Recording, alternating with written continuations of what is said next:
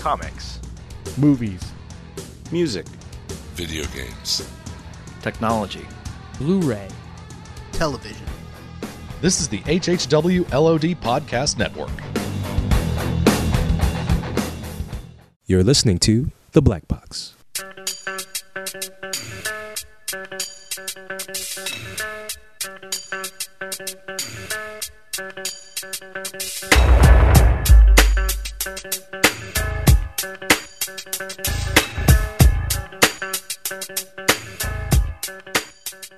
So it's a little bit late, it's long overdue, but we are here once again to talk about the state of the movie industry. And on the line right now, on one end, this gentleman has been on the Black Box a lot. He is now an honorary guest host. He is a creator, an artist, also a podcaster, ladies and gentlemen, the one and only Julian Lytle. Julian, how you doing? What up, people? It's time to get my critic on. Yeah. That's right, because you're also a movie critic, too.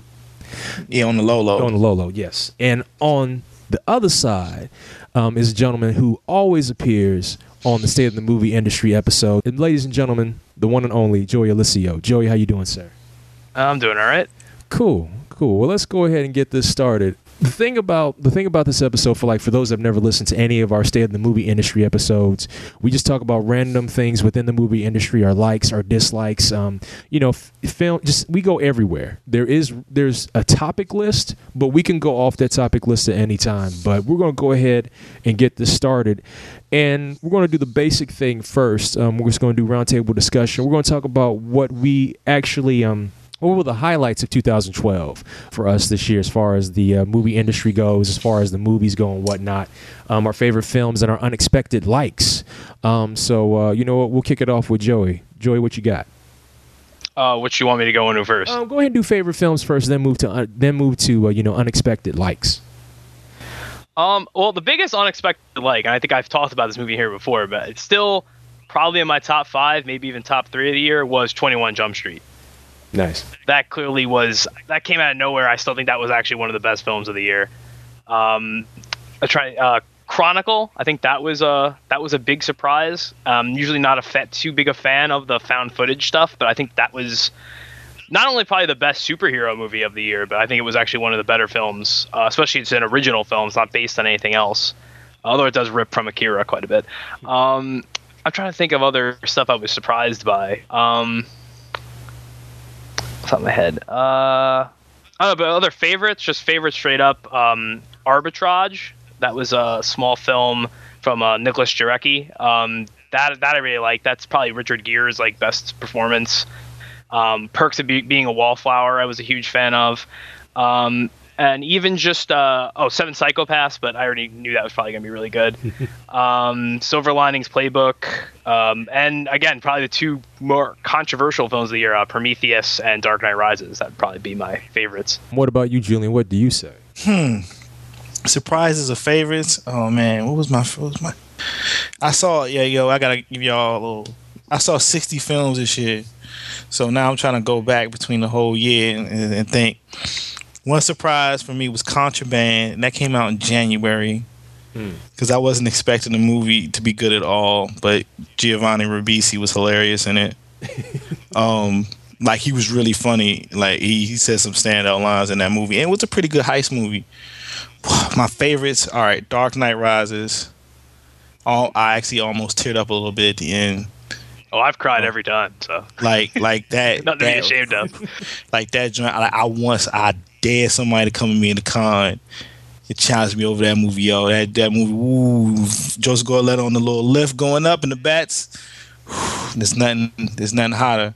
Skyfall. Yeah. I was not expecting to get that from Sam Mendes. I've been disappointed by Sam Mendes on his last 3 films. I've been disappointed in every one of his films. So, well, actually, I kind of like Revolutionary Road, but still, I had some disappointment. But man, yo, that Skyfall, that was a whole nother level. It was modern, but it was also old at the same time. It was a manly movie. It was just all around good. I know the things you could do when you take the Dark Knight and just put another character in it. Oh, it wasn't the same. It wasn't the same.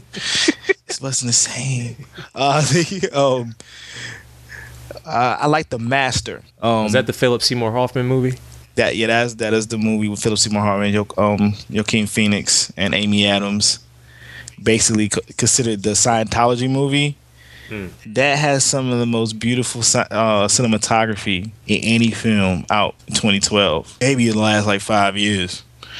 The acting, just completely off the chain. Like I don't even know. Like it didn't get any Best Picture nods or anything really.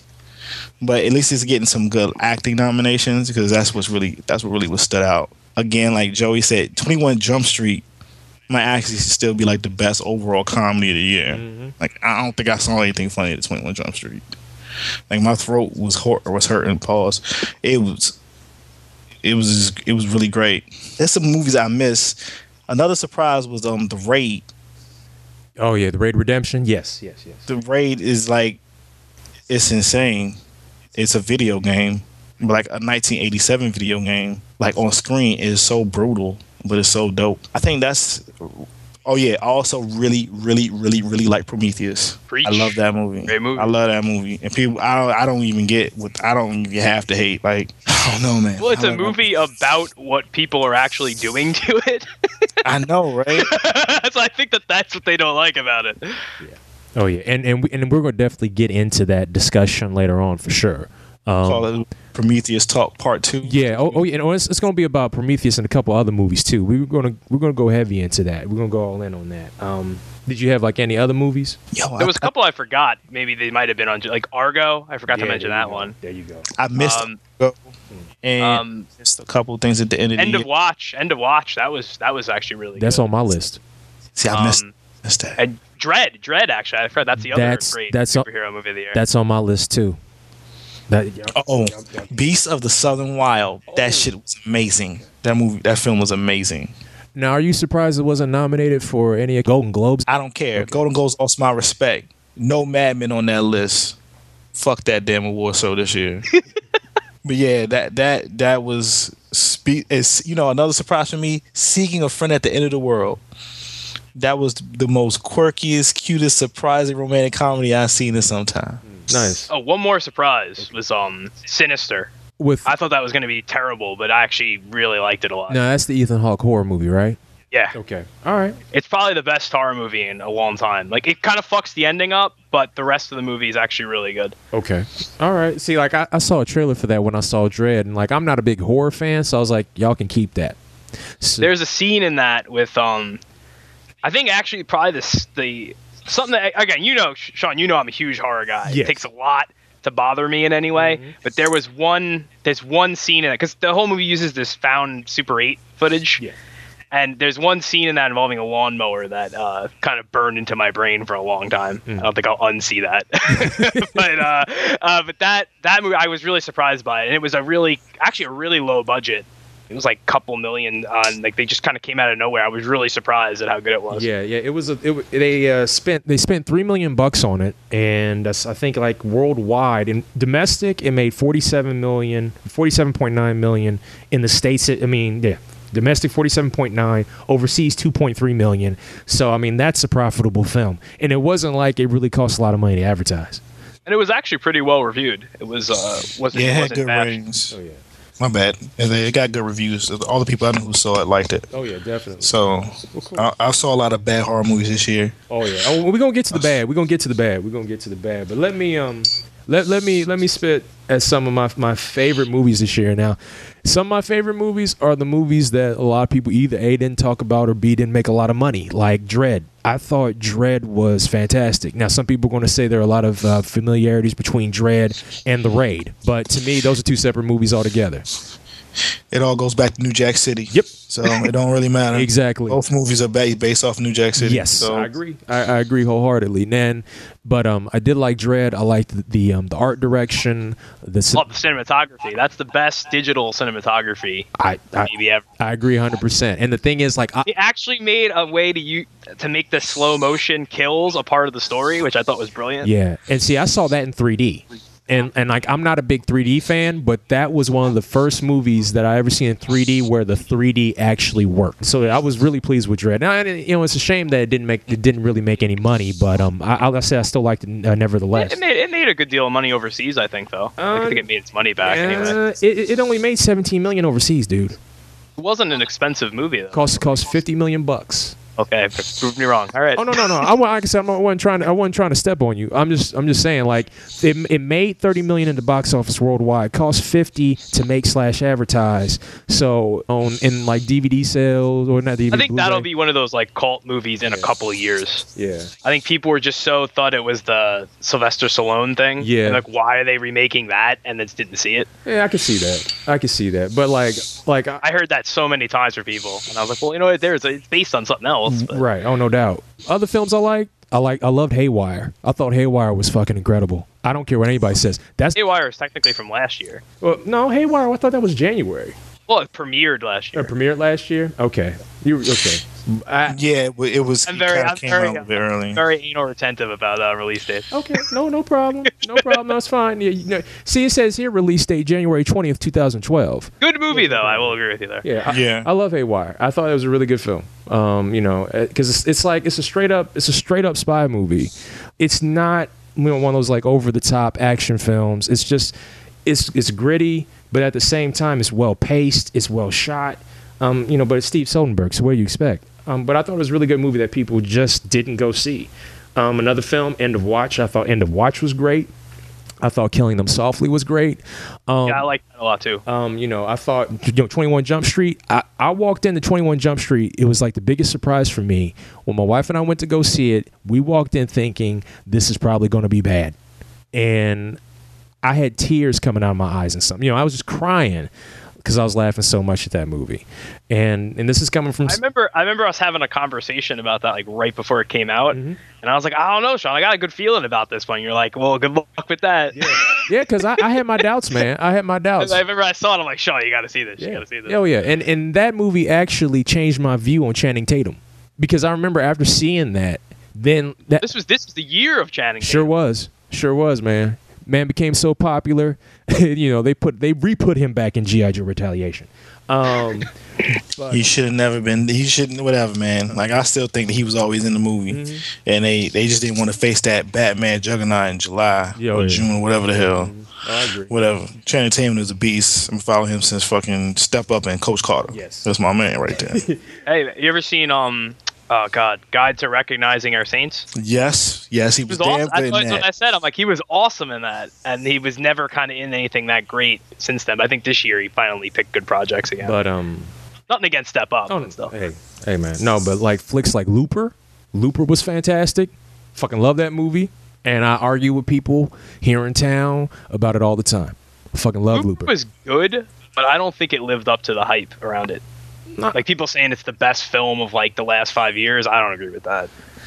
Well, that's a bold statement. That's a real saying. Yeah, I've seen it all over the place. Like people that love that movie love it. Like they think it's the greatest thing ever made. And I was like, it was good, but I mean, I don't know. I didn't love it that much. No, I loved it. It's not the greatest film of the last 5 years, in my opinion. But I love that movie. It looked so cheap to me. It looked like it fucking like they shot it on like a Vivid porn set or something. Not Vivid. Oh man. Hey, Vivid's the best, at least with their parody movies. So come on. But I'm just saying. But it looked like it was one of those movies. Like they made it on one of those sets, and they shot. Again, I was really shocked it was shot on 35 millimeter because it did not look like it. It was like it had that really glossy like lens flare look to it all. I don't know. Again, I liked it, but even that like Joseph Gordon-Levitt, like who I'm a huge fan of, and he's great in the movie, but like he kind of looks like James Dean, like the porn star, and what's her name? Emily Blunt actually looked like Kimberly Kane, the porn star. So that was really. So I think there was a whole porn thing to that movie. I don't think was intended, but I don't know. It was like that. It was very distracting. Yo, you just putting it out there. They're gonna make an idea now. You're gonna make that Looper XXX, yo. Oh yeah, that's it. Wouldn't it be hard, man? They basically made the blueprint out. So no, and like other films, other films that surprised me, like Magic Mike. haven't. I haven't watched it yet. Me either. I really want to see it because it's Soderbergh, and it's like, hey, Magic Mike was tight, but like the movie, I think that really, I shouldn't say caught me by surprise because I should have known it was going to be good. Was Moonrise Kingdom. That's my shit. I love that movie. I love that film. Drop kick somebody for that movie. I love that movie so much. You know, Julian, weren't you the one telling me that was like they combined like Kirby's Newsboy Legion or something like that? Yeah, dude, because the little kids, they all got their own little thing. Like one got the army hat, one got the little special jacket. It's like a Kirby comic, but they're in camp, and then there's Romeo and Juliet, and this is awesome. Yeah, and Edward Norton was real good in it too. I got. He was sweet. I ain't seen a sweet Edward Norton in a long time. No doubt, man. No doubt. So yeah, those were like my movies that I enjoyed and surprises. Yeah, stuff. Dark Knight Rises was on the list for sure. Skyfall. Really, really dug Skyfall. I've had people complain that they said it was more of a movie about M. I was like, no. Well, isn't she allowed to have one movie? Exactly. Exactly. I'm like, this was her swan song anyway. I'll say this about Skyfall though. I do think that's the best Bond girl in ages. Oh, what's her name? See, now I can't remember her name. Bernice Marlowe. Bernice Marlowe, I think. I cannot remember her name for the life of me. I think it's Mahale or something like that. Whatever. The real Bond girl in that film is M. Yeah, but you got a new Moneypenny. You end up with a new M. Just Moneypenny. That's the color of a penny.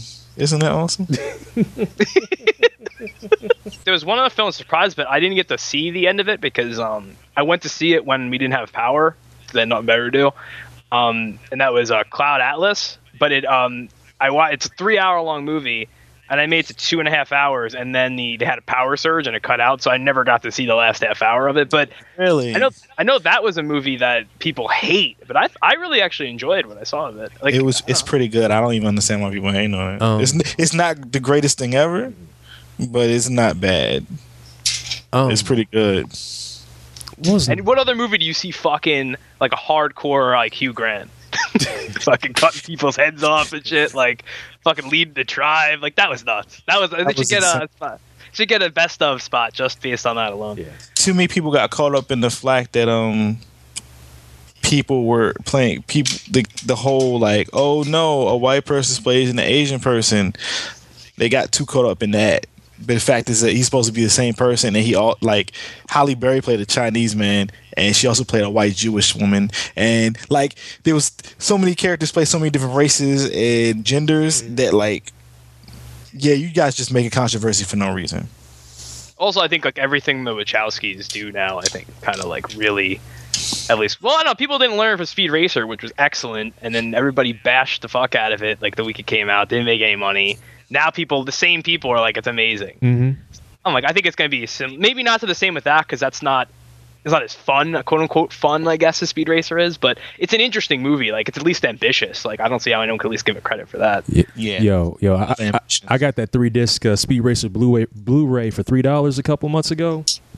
What? I envy you right now. I'm so salty you got that. I got that off eBay because then nobody give a damn about it. And yeah, but they screwed that release though. They didn't put the right sound on it. Really now? Yeah, it's the same sound as a DVD. Oh, I don't care about that. It still looks nice. You gotta care. Come on. You can't hear the cars in lossless audio. Oh, there's some things I can let go. I pay for a Blu-ray. I want to hear the cars in lossless audio. All right. Oh, but he paid $3. I paid $3. He doesn't give a damn. Yeah, the picture, the transfer is pretty tight. It's like 5 out of 5. So yeah, you guys got. I can let that go.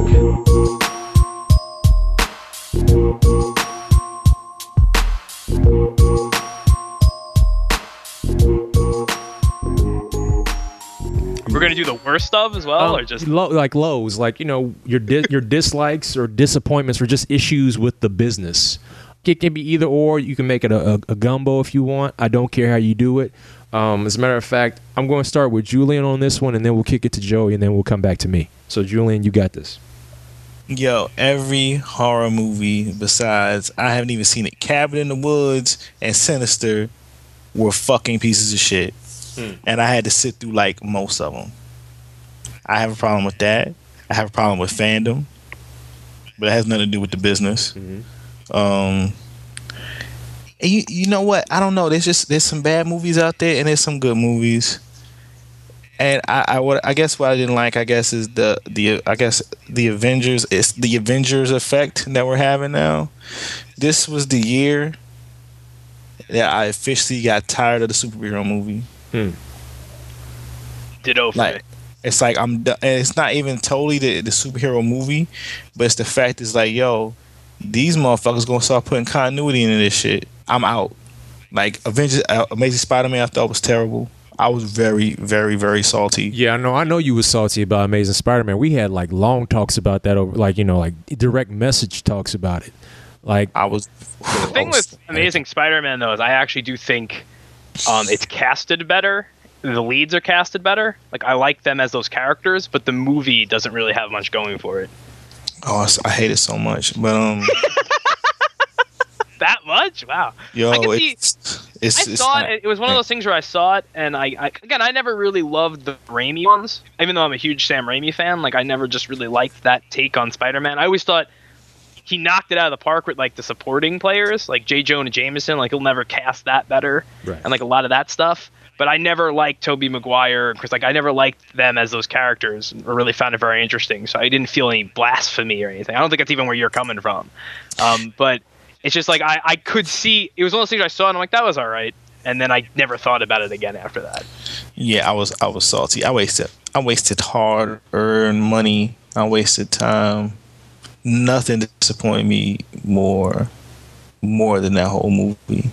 Did you see Savage? Because I find that hard to believe that anything could disappoint me. No, actually, all right. First of all, yeah, because I did see Savages, and at least I got to see people kill motherfuckers with Day of the Dead mask on, and I got to see Selma Hayek being fine. Yeah, like I'm not saying Savages is a good movie, but it didn't fail me on every single level. But fucking Oliver Stone wrote what may be the greatest gangster movie ever made.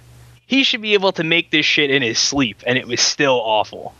So I don't know. Maybe Scarface holds a special place in my heart, so I can't.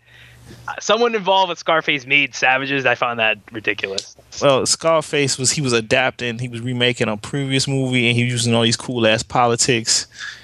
Whatever.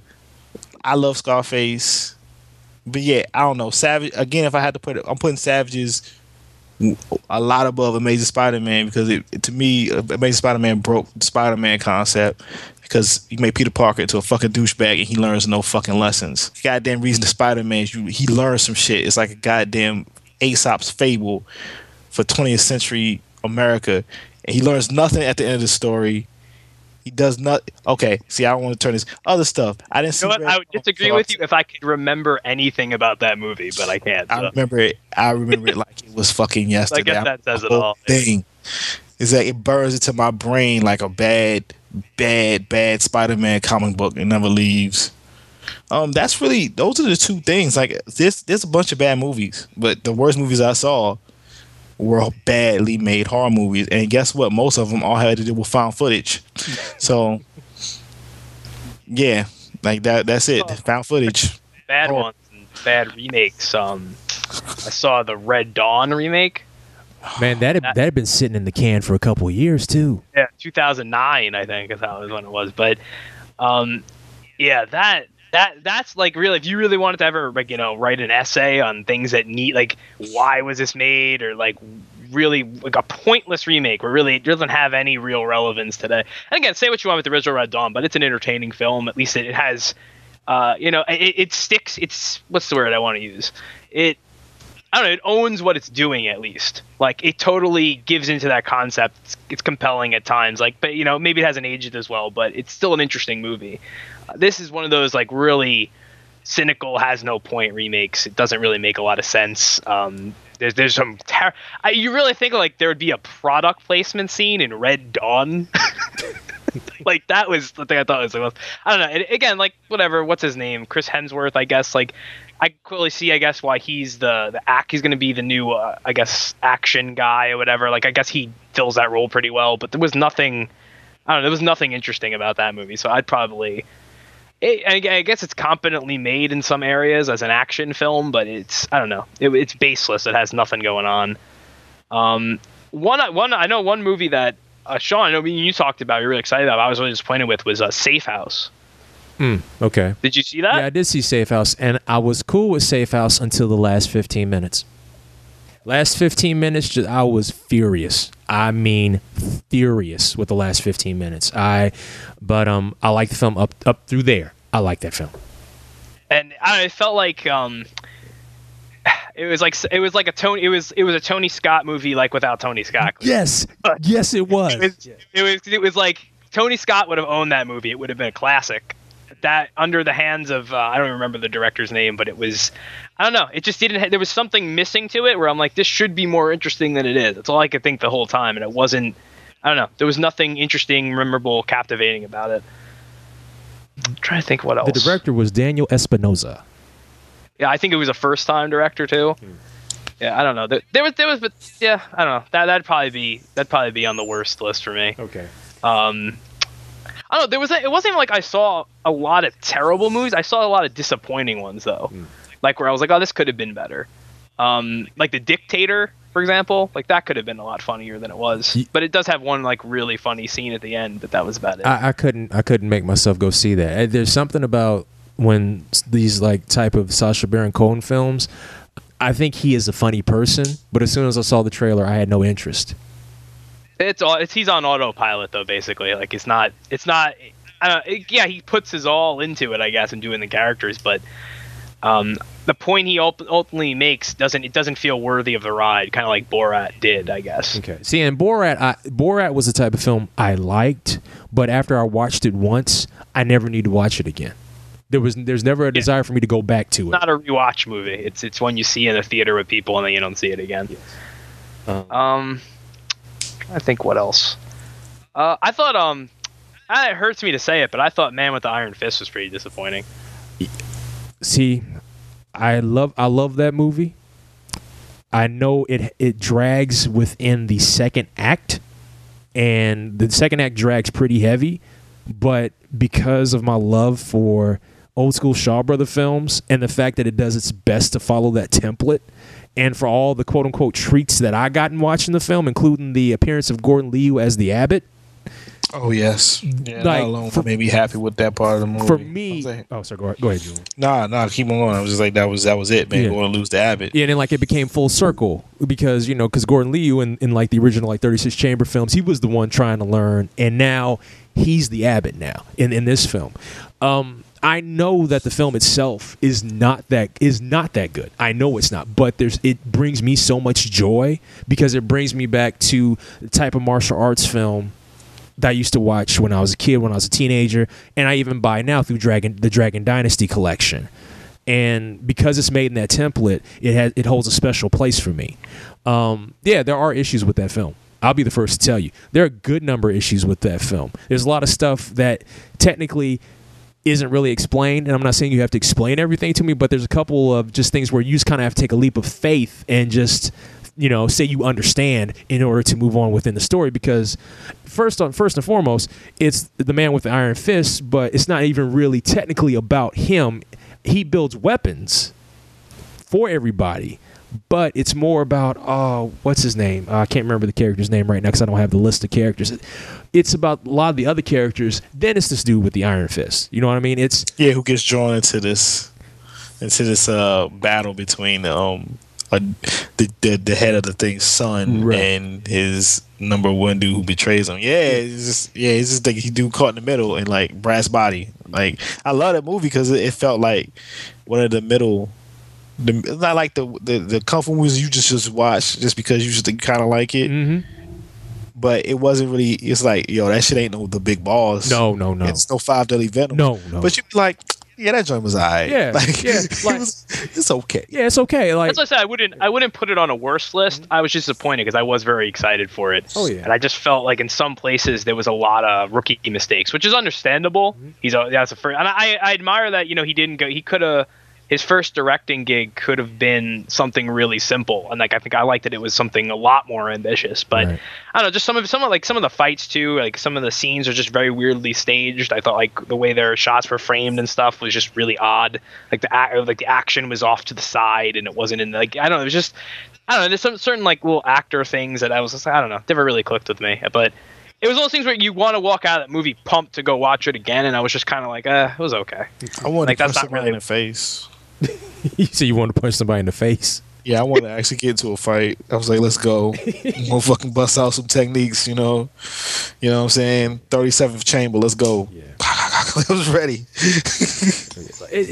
But it did some neat stuff. I mean, like how they kind of like in a way talked about like acupuncture and like all the points on the body and things like that. They would get into like this cool shit for a second, and then they would just take you right out of it. And I hated that. That I did not like. But some things that I have read and got into discussions with, my friend John had told me that the original cut of Iron Fist was like damn near 3 hours. And then Tarantino and Roth got together with RZA, was like, yo, you got to cut this. And so then he cut it again. He took it back to them. He's like, no, you got to switch this up, change this up, move this up. So this is the end piece that you get. And it makes me wonder what the original cut was actually like. And the whole thing with like RZA and his acting, like, because a lot of people give RZA shit about his acting. And I actually like him as an actor. I just didn't think that was his best work. No, I didn't think that was his best work either, because I saw him in American Gangster. I thought he was great in American Gangster, and I've seen him in other stuff. I'm like, yeah, I like him in Funny People. It really has like one scene. It's a great scene. Yeah, he's good. He's good, and I know he can act. And I'm like, in the back of my mind, I'm sitting there thinking, well, maybe it's because he's handling the roles of like, being a producer, a director. He's looking over the script. He's trying to make these changes. He's trying to get approvals and all this other stuff. That something's going to slack somewhere. And in that case, in a way, it was, in some spots, it was the acting. So, so like I said, I'm not making excuses for it. I still enjoy it. I didn't think it was the greatest thing on the planet Earth, but I still had fun. And that's what I wanted out of that. I said, if you can just give me fun, I'm good. So, but I'm sorry, Joey, I interrupted you. Please, if you had anything else, go ahead. Well, you basically covered it. All right, cool. My take as far as disappointments or dislikes or issues. One of my major issues really came to the forefront in the movie industry this year, and I hope it kills anybody trying this again in the future. Battleship. That movie should have never been greenlit, should never been made, it should never been released, and it did well overseas, did not fare well in the States, but I really hope that Hasbro learned a lesson. Because I kind of hope like Julian really loves Battleship, but he's going to argue with you because I think it's going to be really entertaining. I refuse to see it. I didn't see it. Mm-hmm. And that's the whole thing, because I know people are going to say that, well, you shouldn't judge a movie until you watch it. And I'm like, no, I think you can sometimes. And there was nothing that appealed to me to see that at all. And I just said, why? And, and stuff like that makes me worry about, I mean, granted, the movie business has done dumb shit before, too. See Super Mario Brothers, the live action movie. But, it has its moments. Leguizamo brought some weight to that role, I think. No, we're not going to go there right now. We're not going there right now. But, the Mathis, good princess, I think. Stop it. See, stop it. See, you try to start shit. Hey, that film had it had its eye. It had some good social commentary in that movie. It saw a lot coming, I think. But go back to it. Go back. It's still bad. It's still bad. But no, stuff like that had to stop. Remakes, you know what? Here, like, my take on remakes has always been this. Like, if you're going to do it fine. If you're going to do it fine, but it better be a hell of a lot better than the first one. Than the original. And like Total Recall, a movie that people gave a lot of shit to Colin Farrell for. I tell you what, it really wasn't that bad, but it still isn't anything to make me say this is an awesome movie. But visually, nah, son, it's beautiful. Nah, son, I wanted to stab somebody in the throat when I walked out of that screening. I think that was the only movie that wasn't a horror movie that I gave like a 1 star. Wow. I think I got the site I wrote for like Mad Hits that day. Just because, like, yo, I shitted on that movie. That movie is they fucked that up. I like the visuals, but the story. Visuals look terrible, though. Thought the visuals looked trailer I saw anyway. I thought the visuals in the film looked great, but the story is bad. The story is very bad. But like visually, I was like, okay, this is visually satisfying, but there is no story behind this, and they did fuck a lot of shit up. I think my biggest problem, and I think a lot of it just has to do more with the general audience than it does with more of the business. I need people to start realizing, and this is something that I'm going to talk about later, January is no longer, well, almost. It's no longer the shit month for movies anymore. This is a full year business. It's been a full year business. No, that would be May through August. This is a full year business now, okay? This is a full year business. It used to be many, many, many years ago in January, all the studios got together and said, let's do a crappy movie contest. Or we can top you. We can top you. We can top you. That's no longer the case. For like at least the last 4 years, there has been at least one to two films that, just blow up the box office. And now, these movie studios are putting legitimate films on in January. So I need people to stop saying that January is the automatic shit month. Yeah, there's still going to be shit movies. But guess what? There's going to be shit movies every month. Period. That's just how the business is. There's great movies, good movies, and shit movies. That's how it's always going to go. It's a year-round thing. That's not a one-month thing anymore. So stop it. The other thing is there were a lot of films this year had underwhelming box office receipts, and sometimes, once again, the general public, when they see that a movie has underwhelming box office receipts, they will just dismiss it. And I think they missed out on a lot of good movies this year. Like I said, films like Dread, films like Frankenweenie, which I want to see. Frankenweenie, Cloud Atlas. Tim Burton, only great in black and white. So Premium Rush. That's funny. I saw Premium Rush and I liked it. Yeah, Premium Rush I actually liked. That was like you know what it reminded me of? Like something they would have put out like right after like Speed in the 90s. Mm-hmm. Like for younger people. Yes. But I think that was what was cool about it. Yeah. It totally felt like a 90s movie in a good way. Yeah, I really dug Premium Rush, and the whole thing about it is that, we like the way this whole, I shouldn't say whole, but the way so many people, treat films now is that if it doesn't make money, it's not worth seeing. And I'm like, you should go see it if it interests you. You shouldn't have to worry about the box office in order to gauge whether you'll like this movie or not. So that is my problem. That's my issue as a whole, because like I said, there are a lot of good movies I think that are out there that people just passed up on. And there's a lot of movies that needed to be made. They may not have been the best movies, but they needed to be made in order for other films to be made in the future. Red Tails. I know a lot of people give that film shit, but the thing is, that movie needed to be made in order for other films, not like Red Tails, but for other films with a majority black cast to be put out there in the near future. You know what I'm saying? And people gave Lucas a lot of shit. And yes, there are issues with the story. I'd be the first to tell you this. Joy, you and I talked about it on this podcast before, but I still like that movie, and I'm glad it got made. It was better than a lot of other stuff I saw this year.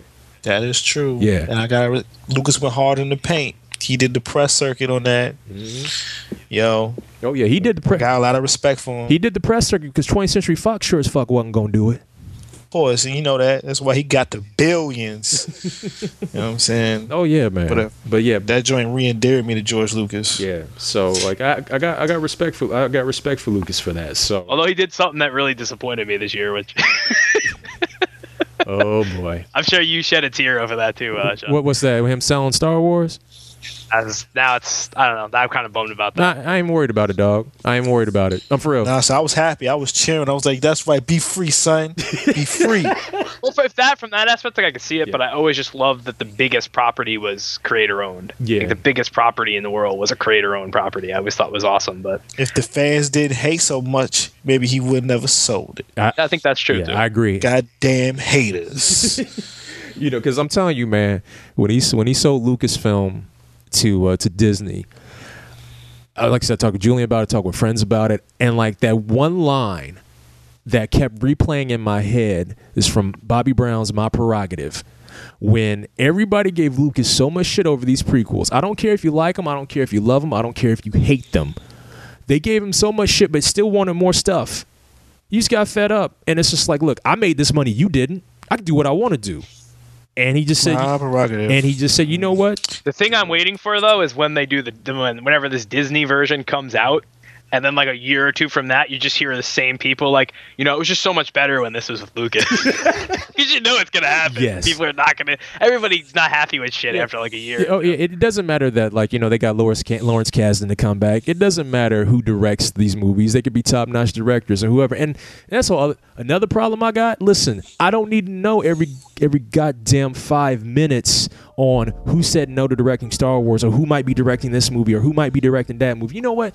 Just hit me up when somebody is signed on the dotted line. I don't need to hear rumors anymore. You know what? That shit's tired. It's beyond tired. I'm tired of it. Just stop it.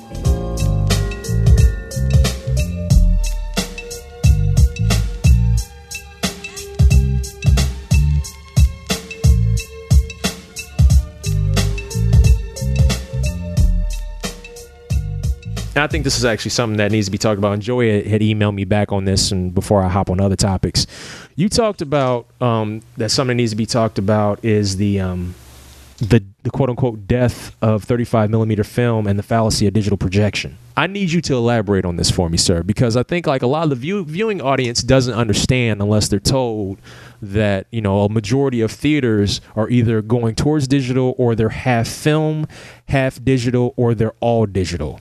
And some of them don't really understand the difference between all that stuff. So if you could elaborate on this death of 35 millimeter and fallacy of digital projection, please elaborate. Okay, well, basically over the course, I don't know, I'd say, what year did digital projection really kick in? 2008? Was that when it really started, like where I started seeing it advertised? I know they had digital projectors as early as like 99, 2000, but I remember 2007 or so. Yeah, but I think that's about when it started to kick in. And then when it kind of started to take hold, I think like 2010 is where I started to not see film projectors much at all. And then this past year is where it's been, I have one theater that still has it. And they might close now because of this whole thing.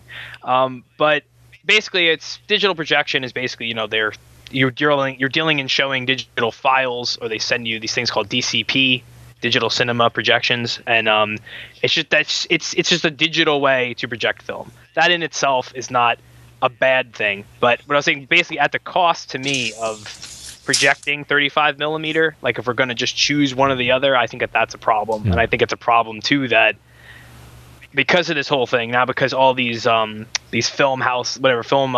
development houses, whatever, they don't want to develop film anymore. You're going to see basically, I think probably within the next year or two, you're not going to be able to even shoot on film anymore. And like, to me, I just think I think it's a terrible thing. And also, I don't know, a lot of the whole thing about people always said, digital projection would be cheaper. I know from plenty of people that run theaters and stuff that it's actually been quite the opposite, actually, because all this technology has to be updated every couple of years. Mm-hmm. So you have theaters taking out these huge loans that they're hoping just to pay back in sales. And then by the time they get close to that, you have what happened just right now. Now they're like, oh, now you need to get these 48 frame per second projectors. So they need to take out a huge loan that's bigger than all the money they have to get that. A couple of years, something else is going to come along. And you're going to see, I believe, within the decade, you're going to see a lot of majority of theaters probably close if they keep going down this route, as opposed to a projector, which has been the same way it's been pretty much since the dawn of the projector. Pretty much, there's been little improvements, but also if a projector breaks down, you can fix it. A lot of this stuff, is going to become obsolete within a couple of years. Like, I don't think you're still using your computer from 1998. So this stuff is going to have to be updated a lot. I don't think people actually realize the cost that might actually be the death of cinema at some point. I agree. It's a point of fact that when I go to a movie theater, especially on a screening, I'm going to see basically somebody just play a file. It's like I'm just watching a big ass DVD. It's not even that. It's like when let's say I pirate a movie and I just hit play. That's what I'm watching on screen. One time I saw it. It popped up. I saw the Windows. It was a DVD, right? It wasn't even a DVD. It was straight up. It was a file. I saw the double click. It's like I think Tarantino dubbed it TV in public. I think that's what he called it. Yeah, it kind of is. That's what I liked about it. The Dark Knight Rises at the end of the credits. It's like this was shot on film, right? Like you had to let you motherfuckers know I fuck with film. Mm-hmm. My thing is that I feel. Well, one more point though, Shawn. I don't know, Julian. You've seen a lot of movies. I don't know how many. This has been a problem for me, and I've heard from a lot of people. I've actually had more issues with screenings since the digital switchover. Like, I've had files go down or whatever, or the corrupted files, or somebody didn't. Like, I've in all the years I've gone to see stuff on 35 millimeter, I've never, maybe once, I've had a problem, like with I think it was a sound issue. But just in the last 5 years, I've had maybe 10 times that things have gone wrong because of a digital file. Your file wasn't ready. It wasn't, something happened. Something seems to always go wrong. I don't know about you. Have you had any mishaps or? Well, not really, because sometimes when you go to screening, if that's happening, it's before they start the movie. So there's a problem. Gonna be wait a couple minutes. We'll start. We're sorry. And so it's basically a bunch of people's like, yo, we got shit to do. It's 7:30. You're supposed to be starting at 7:30, and because the writers got to go right, and people got to get up. But the only time I've had an actual issue when it happened in the middle of the movie was movies I paid for, and the big time it happened when I went to go see The Dark Knight Rises is in IMAX, and it's Smithsonian.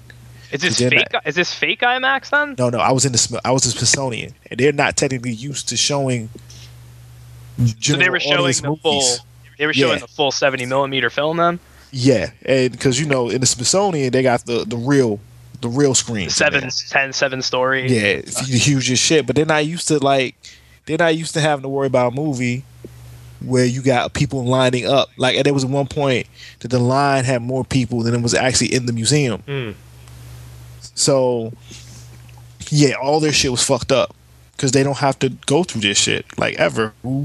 Also, they're probably not used to showing those reels over and over again either. Exactly. So it fucked up. But other than that, at least is understandable. That was a huge demand. I'm talking about for me. I just mean regular stupid shit, people making mistakes, like digital film skipping, for example. That's ridiculous to me. Oh, no. I got one that can top that. When there was my wife and I went to go see Expendables 2 on a matinee. First mistake. Oh no. Anyway, I haven't seen it. Was it any good, Shawn? You know what? I hate the first one. I thought maybe it's this is way better. My bad, Shawn. Oh no. It's this shouldn't be a first one. This is Expendables. Yo, this movie, the second movie, is fucking ridiculous, and I love it. And the thing is, do not go see this movie for acting. Do not go see this movie for plot. But all these cats chew up the scenery. I mean, and by chew, I mean chew up the scenery. And the last fight, the only thing I didn't like about the film, I mean, I accepted it, but the last fight, it was Van Damme versus Stallone. But when Van Damme comes walking out, from the shadows, and he's got a gun in one hand, he's got an open arm in the other, and he's just standing, waiting for Stallone, what the fuck you gonna do about this? That shit cracked me up. I still remember the first one, and Shawn had me screaming on the phone when I was talking to you about the fucking Jet Li getting his ass kicked by Dolph Lundgren. I was like, that is fucking bullshit. I did not like that either. I'll be the first to say it. Let's not talk about that. The only good thing about the first one was Terry Crews. That was it. That was the only thing. There's a bunch of cheesy one-liners in the film, but that's cool though. I just mean it wasn't the first Expendable. I thought it was going to be a fun, self-aware. Oh yeah, 80s, but it wasn't. It was just another shitty action movie. I think this one. I think this one's more of a fun, self-aware movie. What do you think, Julian? Yeah, it kind of is. It's the fact Arnold Schwarzenegger takes everyone's catchphrases. It says them. If you're not going to say it, Arnold will say it. He will straight do it in the middle. It seems like they wouldn't even script that. He would just say yippee-ki-yay. What? It's fucking Arnold. Why is he saying that shit? And Jean-Claude may actually have this great career now as the baddest motherfucking villain on earth, because he's awesome. It's I kind of shit like him. He was supposed to be the villain in Rush Hour 3. He was supposed to be, yeah. and he turned it down. He didn't want to play a villain. Yeah. And I remember at the time I was like, he should have done that. It would have resurrected his career 5 years earlier. Yeah, Jean Villain is the best thing ever. Yes, it is. Oh, but no. So we go see Expendables 2. And we are at the final battle, the last 20 minutes. The last 20 minutes is nothing but just unadulterated action and violence. Okay, it's about to start. It starts up. It's heating up. It's getting the battles going. Gunshots everywhere. People getting their asses whooped. And the film literally it froze. What? It froze, and then power went out. Power comes back on. And there was a... Please tell me someone just went with loudspeaker Stallone beat Van Damme. God, bye. So the power comes back on. Everybody's waiting, and then a person walks in. A person walks in and says, "The movie will be back up in a minute. We had a power outage due to a fire across the street. Hit a transformer. Blah blah blah blah blah.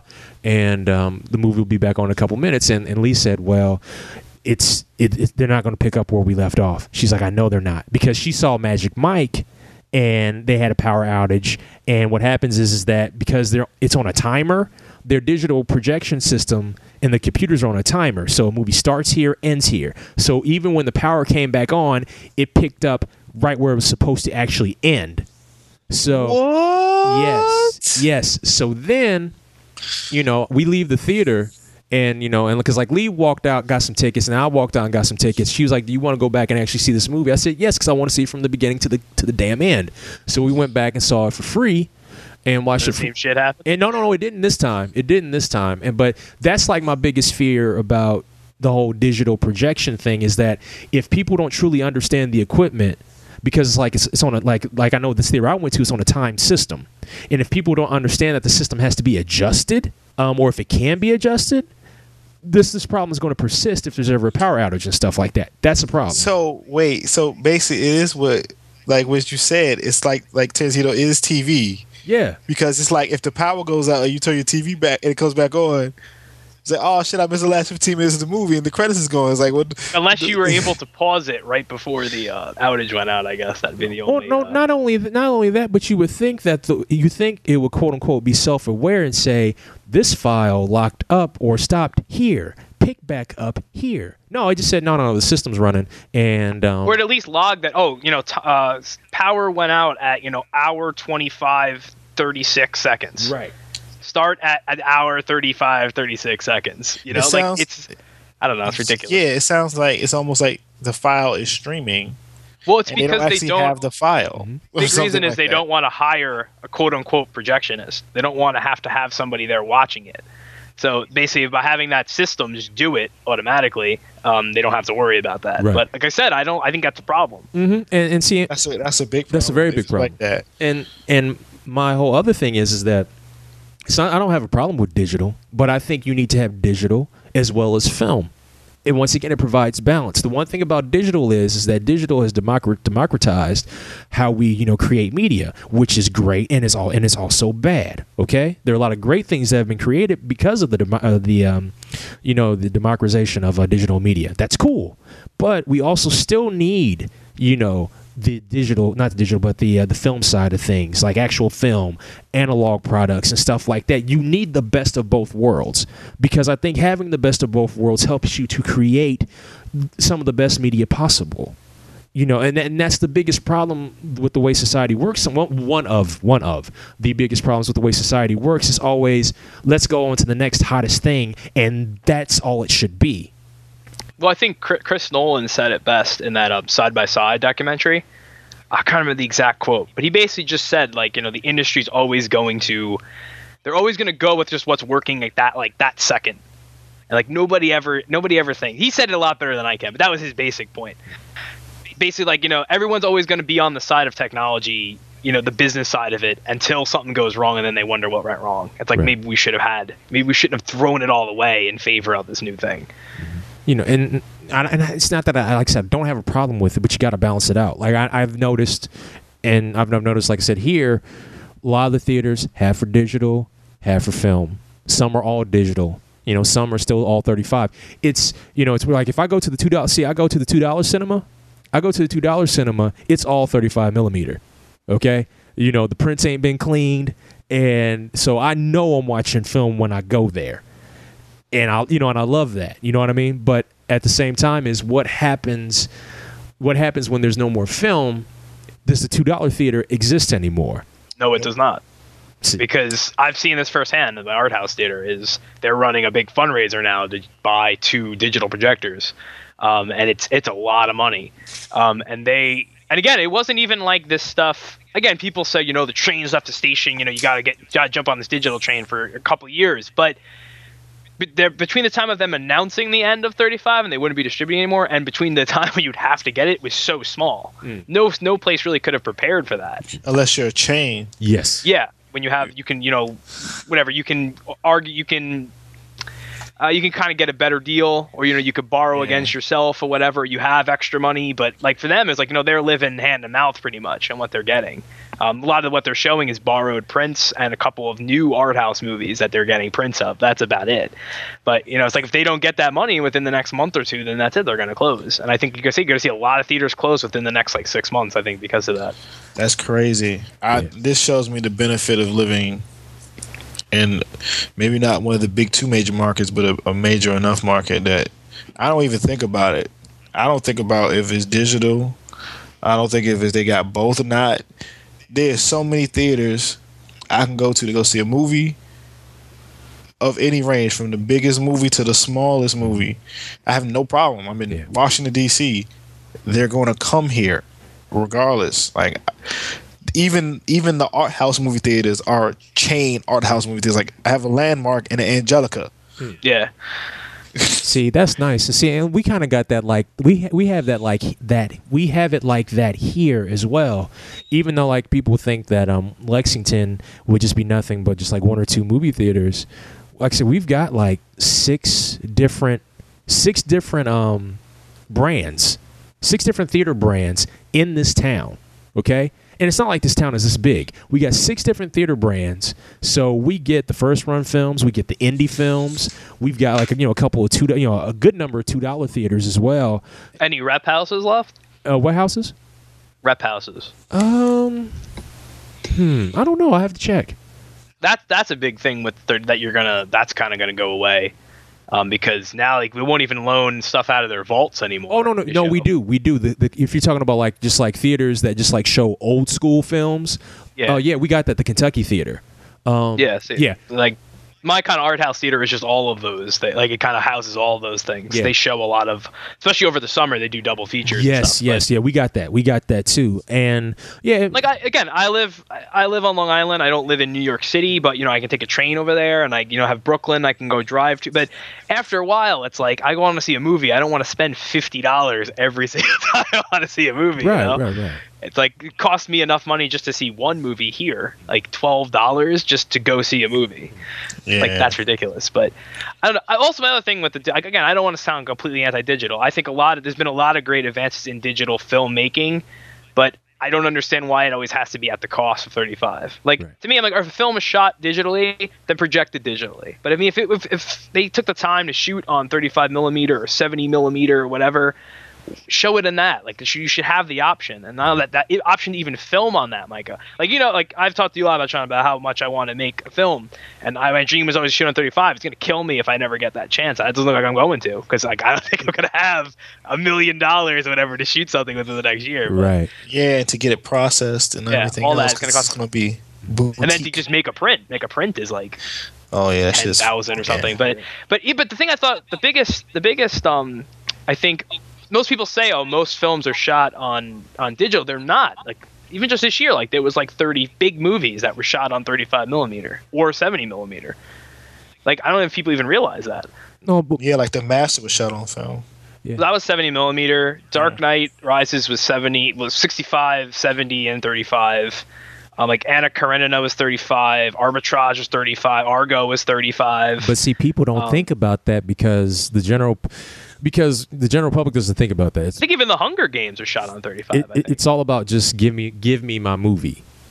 Doesn't matter how I get it, just give me my movie. So, yeah. That's the directors. Is like, certain directors is like, nah, man, I like film.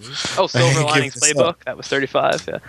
I don't know. I think there's a discipline to shooting on film too, and I think it does look. I can tell the difference, even if it is projected digitally. I can tell what was shot on film and what wasn't. So. I don't know. But then again, I guess I know too much, so I guess the most people maybe it doesn't matter, but I like to think after a certain period of time you're going to notice the difference, but I don't know. It's just a depressing topic. I came too far in front. I'm coming with the shots to pump. We got more cuz it's what you want. Pump it in your section and throughout your section and your area, throughout your whole section. Yo, you can't front. I'm coming with the shots to pump. Let's talk about the polarization of the movie viewing audience and the internet mob mentality. And this goes towards films like Prometheus, Dark Knight Rises, Killing Them Softly, Moonrise Kingdom. People had beef with Moonrise Kingdom? Some people had beef. Yeah. Really? Because see, I'm in my bubble. I'm in my city bubble. Yeah, my city bubble's like, Moonrise Kingdom's like, yeah.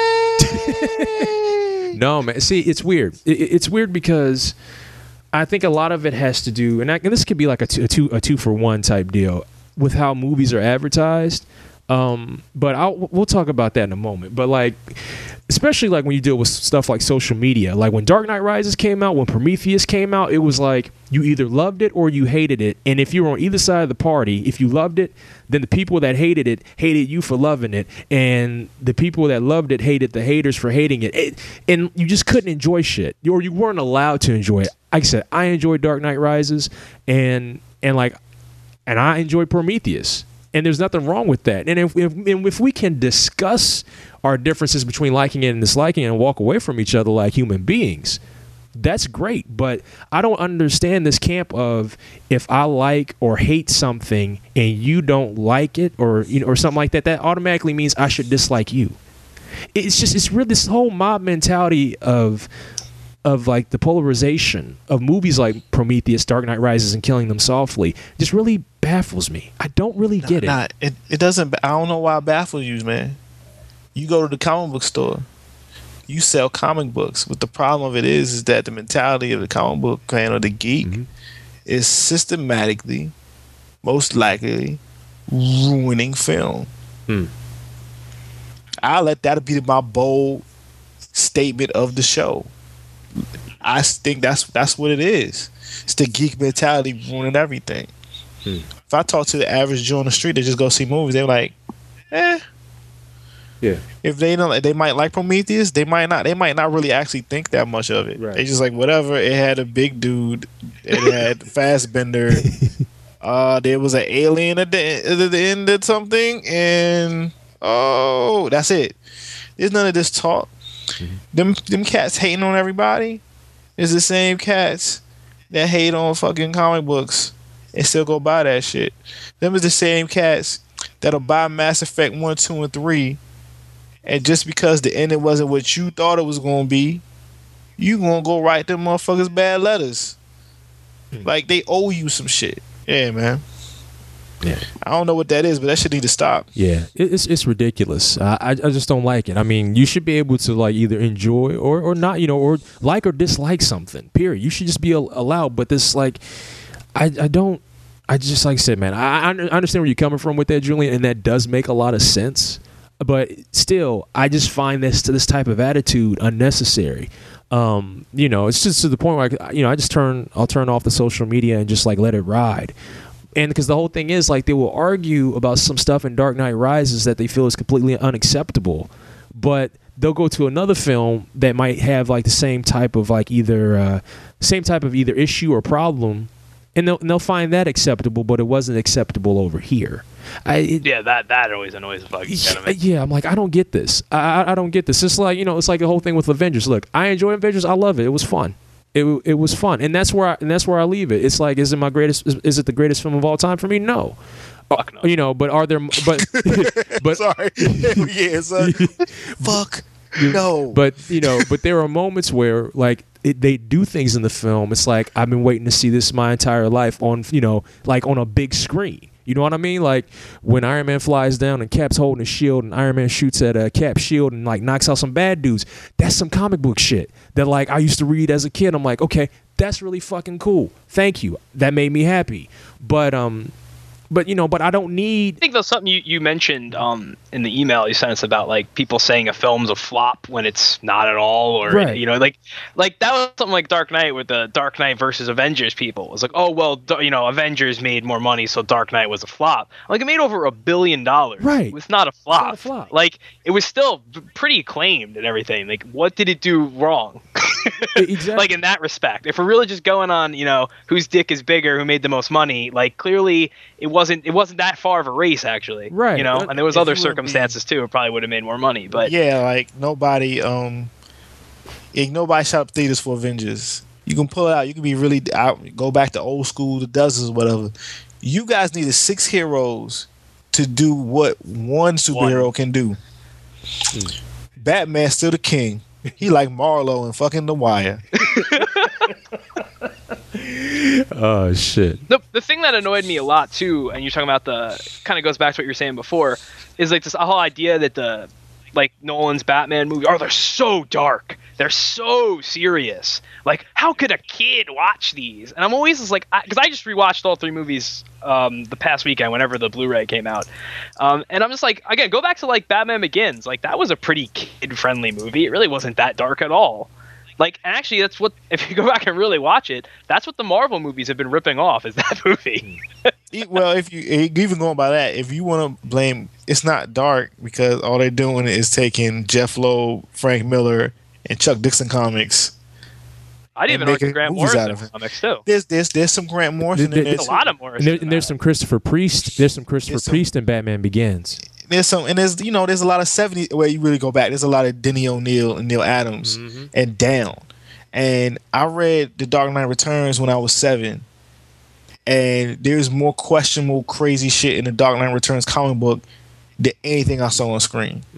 Or even go back to the Tim Burton ones. Those are downright perverted at times. Let's not talk. Like, the Catwoman dies and is brought back by cats. That is some absurd shit. She got pushed out of a goddamn window. Yeah. The Penguin ripped somebody's nose off their face and then makes a pussy joke. Yeah. Dude, penguins had rocket launchers, dog. Rocket launchers. Like, it was absurd. And the Batman in those films is a psychopath. He kills people. Like, he doesn't have any morality, nothing. I'm like, I always get to piss me off. It's got, the Christian Bale's Batman. He's like, he's just like the criminal. I'm like, no, he isn't. He's actually probably the most positive version of Batman we've seen in a long time. Besides the cartoon, the only thing you can rate it against is the animated series Batman. Which even that, we'll talk about the Brave and the Bold thing. The Brave and the Bold thing never would have happened if it wasn't for Begins, because I think it actually showed, Batman doesn't have to be like super dark all the time. Like, Bruce Wayne, different personality. Like, in the comics, they forgot all about that for a long time. Right. Like, even Morrison said when he started his run, like, he saw Begins, he was like, oh shit, I forgot. Like, Bruce Wayne was like this, suave billionaire, and like Batman had 2 faces, and it doesn't have to be dark all the time. Like, so it's just so funny now when I see it now. Even that, people with I remember when Begins came out, and people were like, oh, this is the best Batman, blah blah blah, best Batman film, truest to the comics. Now the same people act like they never liked it before. Yeah. And like, that's the shit I can't stand. Like, a year or 2 later, then suddenly it's the worst thing ever.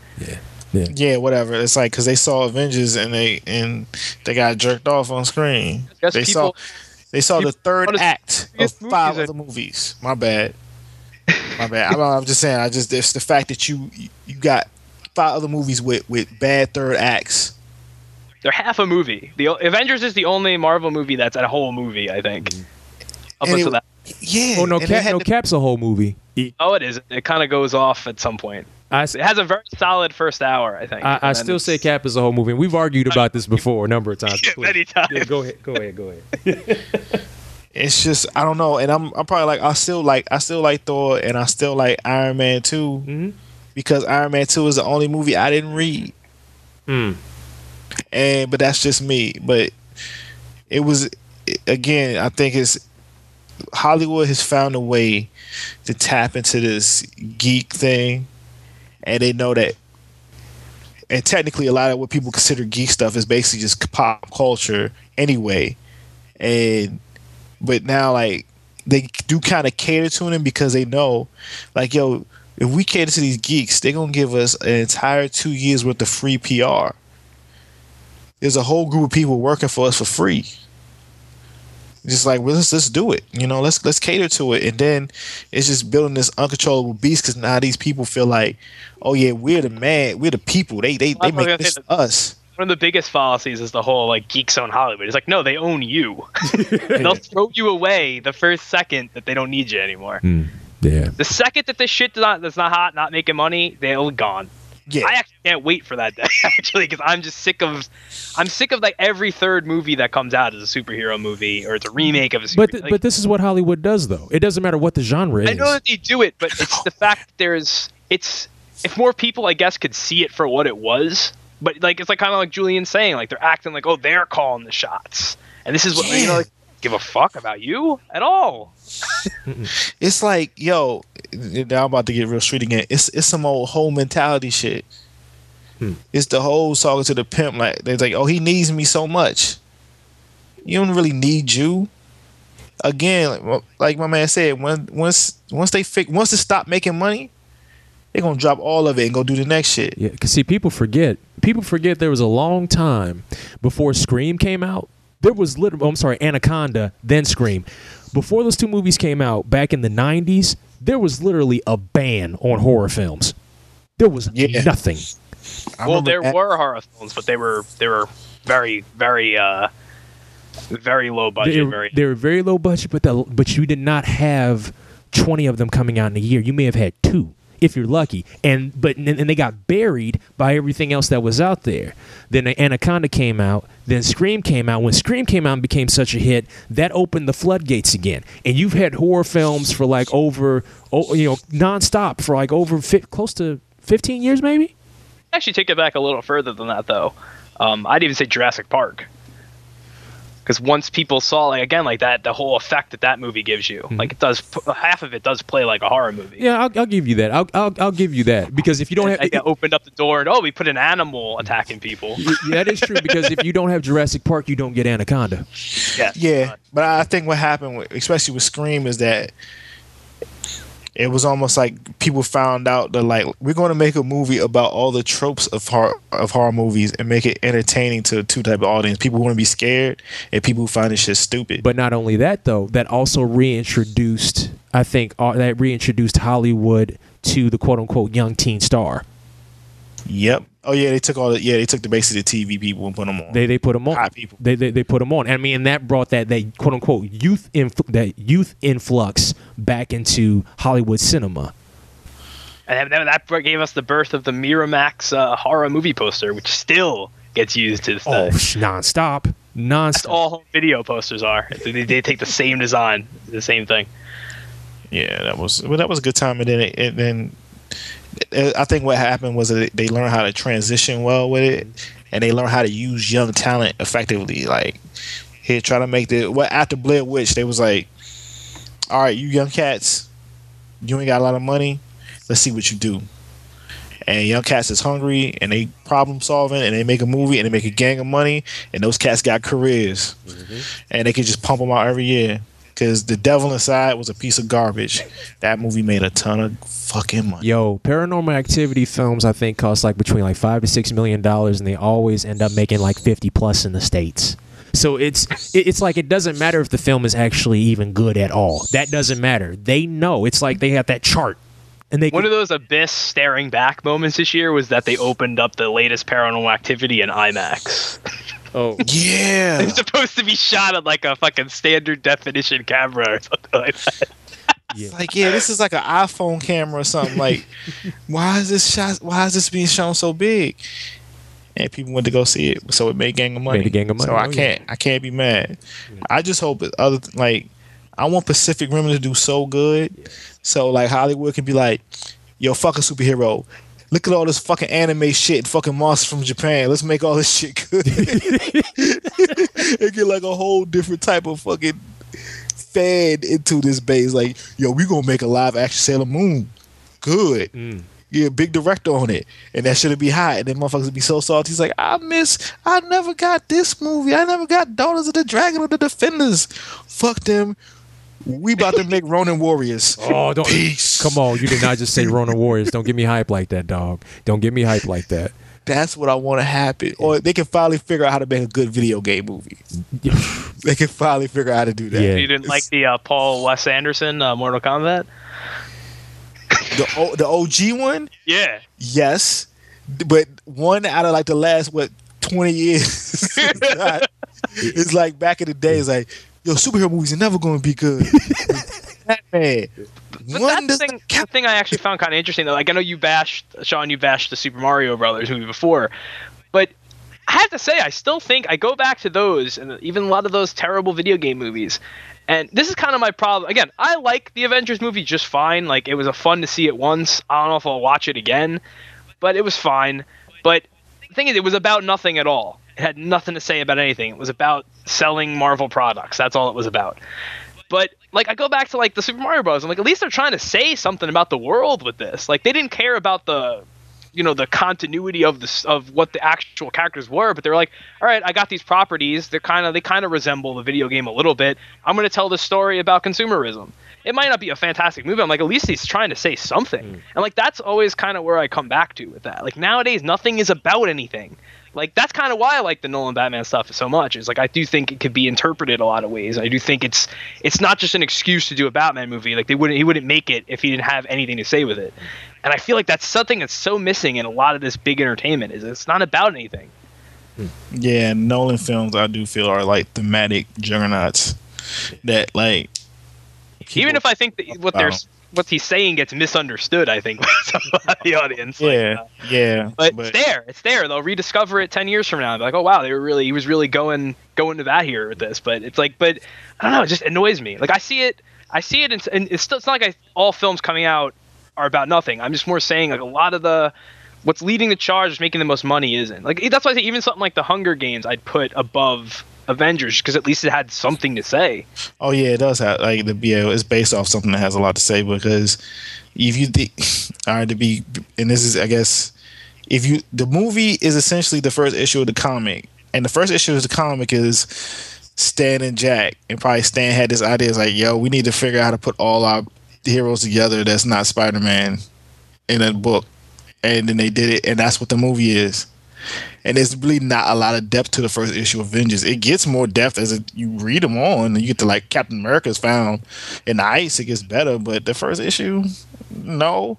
And that's kind of what we got in the movie, and it is entertaining. I enjoyed it. I'm never going to watch that movie again. And this is, I guess, this is the part of the episode people going to hate, because it's just like two people hating on Avengers. I'm not even hating. I said I liked it, but they're going to say that we're hating. Right? Yeah, fine. Then we hating it then. But I'm just saying, like, that's the thing. Like, I don't understand. I can't sit here and just praise it for hours, because after a while I run out. I'm like, oh yeah, like, this is about as much as I can praise it. I'm like, Mark Ruffalo is a really great Hulk. You know, like that's about the level of depth I can give to the movie. Like, it's not about anything else. Yeah, it was fun, but fun only goes so far to me. Right. Fun's got to be something. Got to be a reason for me to revisit it at some point.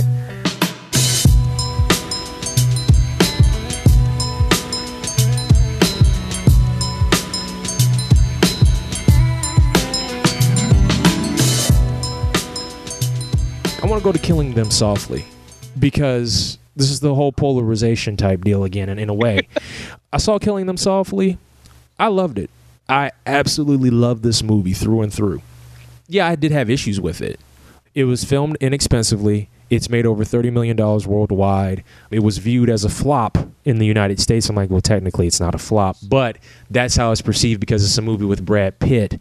So, you know, but if you look at the trailer, not the trailers, but if you look at the commercials for it, it's perceived as an action film and not a crime film.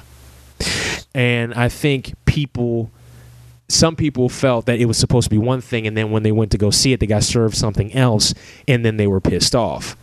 And it's kind of like the same issue where people complained about Drive, a movie which I also love and enjoy, but some people thought it's supposed to be the new Fast and Furious. I'm like, no. This is a movie. You know what I'm saying? You know, it's a completely. I always find it funny though that even came up, because I'm like, I think they showed the car like once in the trailer. Exactly. And you know, well, it's called Drive. It clearly is gonna, they're clearly gonna be racing at some point. But but it's just, it makes me wonder, like, are films like Killing Them Softly, like these smaller films, and I'm talking about films that don't cost a lot to make, and yeah, there are some exceptions to the rule. I mean, one thing I noticed about this year is that there were a good amount of movies in 2012 that were budgeted between $7 million to $50 million.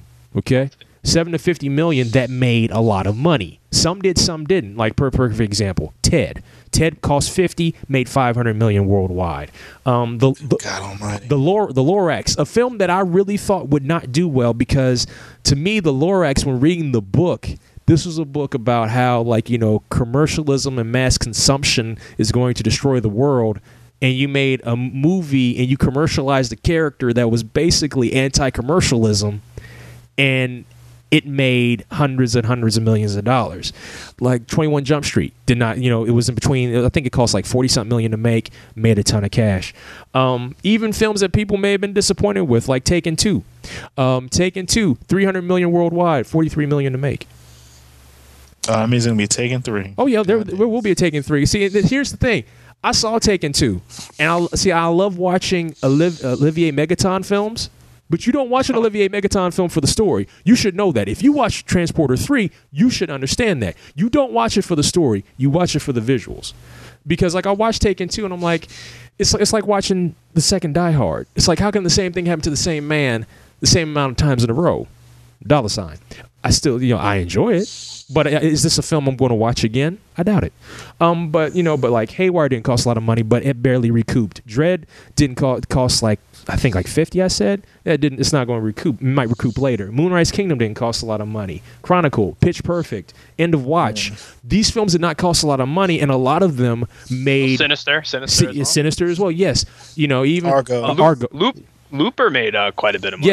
Yes, Looper made. Looper's on that list too. These are films that like between $750-$60 million, and they made way more. I think the business needs to continue to do that. Because once again, it's going to balance out this. I think it'll balance out the business. Because we talked about this, Joey, like how the industry is going towards films either have to cost $100 million or more, or this little pittance of or money, less than $1 million, or less than $1 million. Yeah, and there's no in between. But this year we got that in between, and I think that's good. Also, I think even more important, almost all those movies you mentioned are original screenplays. Yes, like Magic Mike. I don't know if I even said Magic Mike. Magic Mike, huge hit. Yeah, huge hit. And so we need that. This business needs that, and that's one thing I was glad to see. Expendables 2 cost $100 million to make, $300 million it made worldwide, and that's fine. But you still need the low budget to $50 million budget movies in this business to balance things out. And I think that's where you're going to continue to get the quote unquote original concept films in that range. I don't think because like Cloud Atlas is a completely different example. That costs a lot of money to make, and I don't know if Warner Brothers is going to recoup on that. Warner Brothers didn't spend any money on it. Oh, well, who spent? It was an independent film. It was? Yeah. Oh, did Warner Brothers just distribute it? Yep, just distribute. Okay, cool. Because they got that relationship, they can do that. Nice. They'll do that for them. Nice. But yeah, well, that's cool. I was always curious about that because I thought they. They didn't want to, pay for it themselves, but nobody would pay for it, and so they was like, "Fuck it, we're putting our own money into doing it." Okay. Which is nuts considering it's like $100 million movie. Yeah. It had 3 directors. I guess they split. Like, you got a third, I got a third. Splitting the cost, splitting the loss, I guess. But but it's good. And something else I noticed, even though there's still the trend that a majority of your films, even some of them that shouldn't be this rating, there's a lot of PG-13, and that's just to fill seats more than anything else. But I was surprised that there were a good amount of R-rated films this year, like Looper, Magic Mike, Dread, The Man with the Iron Fist, Prometheus, Ted, End of Watch. Isn't that R? What do you say?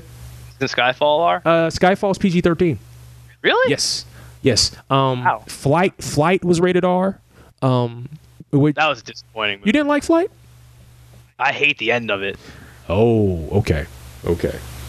See, okay. I need you. No, because it's cool to have differences. I just need to know. It felt dishonest after what you saw. It didn't seem. It kind of stepped all over the point I think it was making. So you think it should have ended right when he finally confessed, or he shouldn't have confessed at all? I don't know. Didn't feel consistent to me, and the rest of it. Okay. All right. Good performance though. Yeah. I'm not gonna shit on that. And the plane thing, the plane falling was well shot. Yeah. And it did have Nadine Velasquez naked in it in the first couple of minutes. And so that's always a plus. But the rest of it, I don't know. And the film only cost $31 million to make. And it's an original screenplay as well. Yeah. And man, it's made $89 million in the States, $4 million overseas, $93 million worldwide from Paramount. But we need to continue to have this bridge. Like I said, these movies from $7 million to $50 million to balance out all these quote unquote blockbuster films. You know what I mean? That needs to continue to happen. Like I said, you just can't have $250 million budgeted films all year. You just can't. It can't be either or. You got to balance that plate. You got to have vegetables and some meat on your plate. You know what I mean? You got to balance it out. I want all mac and cheese, bro. All right, player. All right. Now, and I'll admit there are some things that I don't think need to continue to be made, but as long as they continue to make money, they're going to keep coming back. I thought Ice Age was done after the second movie. It keeps coming back. No, that makes so much money. And Land Before Timing, that Man, Land Before Time, I think, is still making direct-to-video movies in its it's sleep. like Land Before Time 47. You know, like... They just got people in it. Yeah, at this dude, point. it's crazy. It's crazy. Like, Madagascar 3, I was like, man, I know people are going to probably hate on that film. That movie made so much cheese. Them penguins of Madagascar are just, like, worldwide. That movie was fun. Yeah, yeah. Yo, Afro Circus. That's my jam. But the thing is, there were also other, like, animated films. Even though, like, there's still this influx of, like, 3D and CG, and we need to bring that consistency back and bring back more 2D animated films. You had stuff like Hotel Transylvania, which I didn't think anybody would appeal to anybody. It made 143 million in the States. I didn't see that making any money, and it did. But Stole that money right out of Frank and Weenie's mouth. Sure did. Themselves. It sure did. Frank and Weenie was good, and so was Paranorman. I didn't see any of them. I don't usually go see animated stuff, but I do want to see Frank and Weenie at some point. Paranorman was good too. I have to give it to Paranorman. Wreck-It Ralph all day. Yeah, that was dope. Yeah, Wreck-It Ralph was My dope. bad. Yes. No, you're right. Wreck-It Ralph was dope.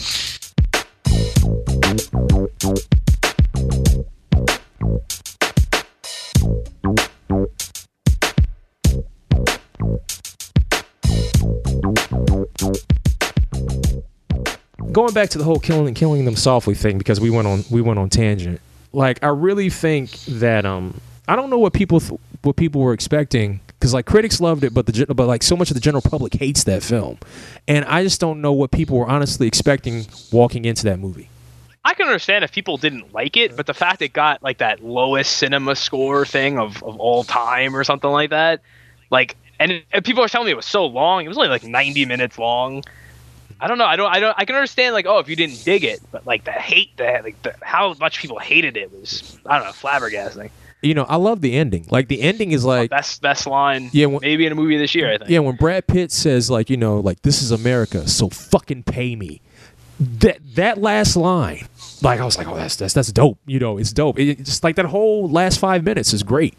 I got some problems with the movie, but I really thought the movie as a whole was really great.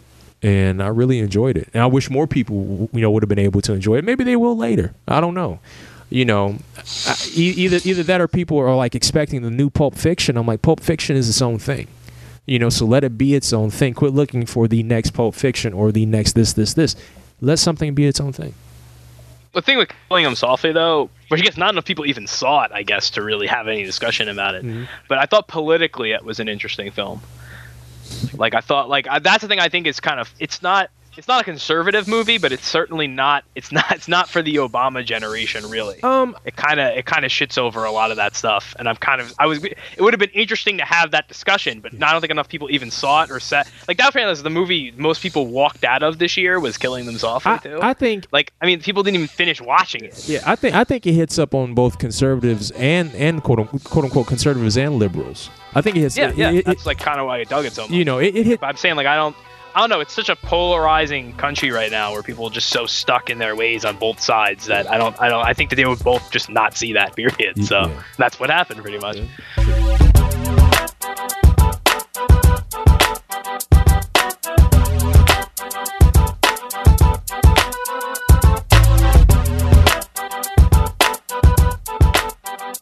As far as like the future of cinema, we got like a lot of tight movies coming out. We got a lot of sci-fi next year, which has me both happy and scared at the same time.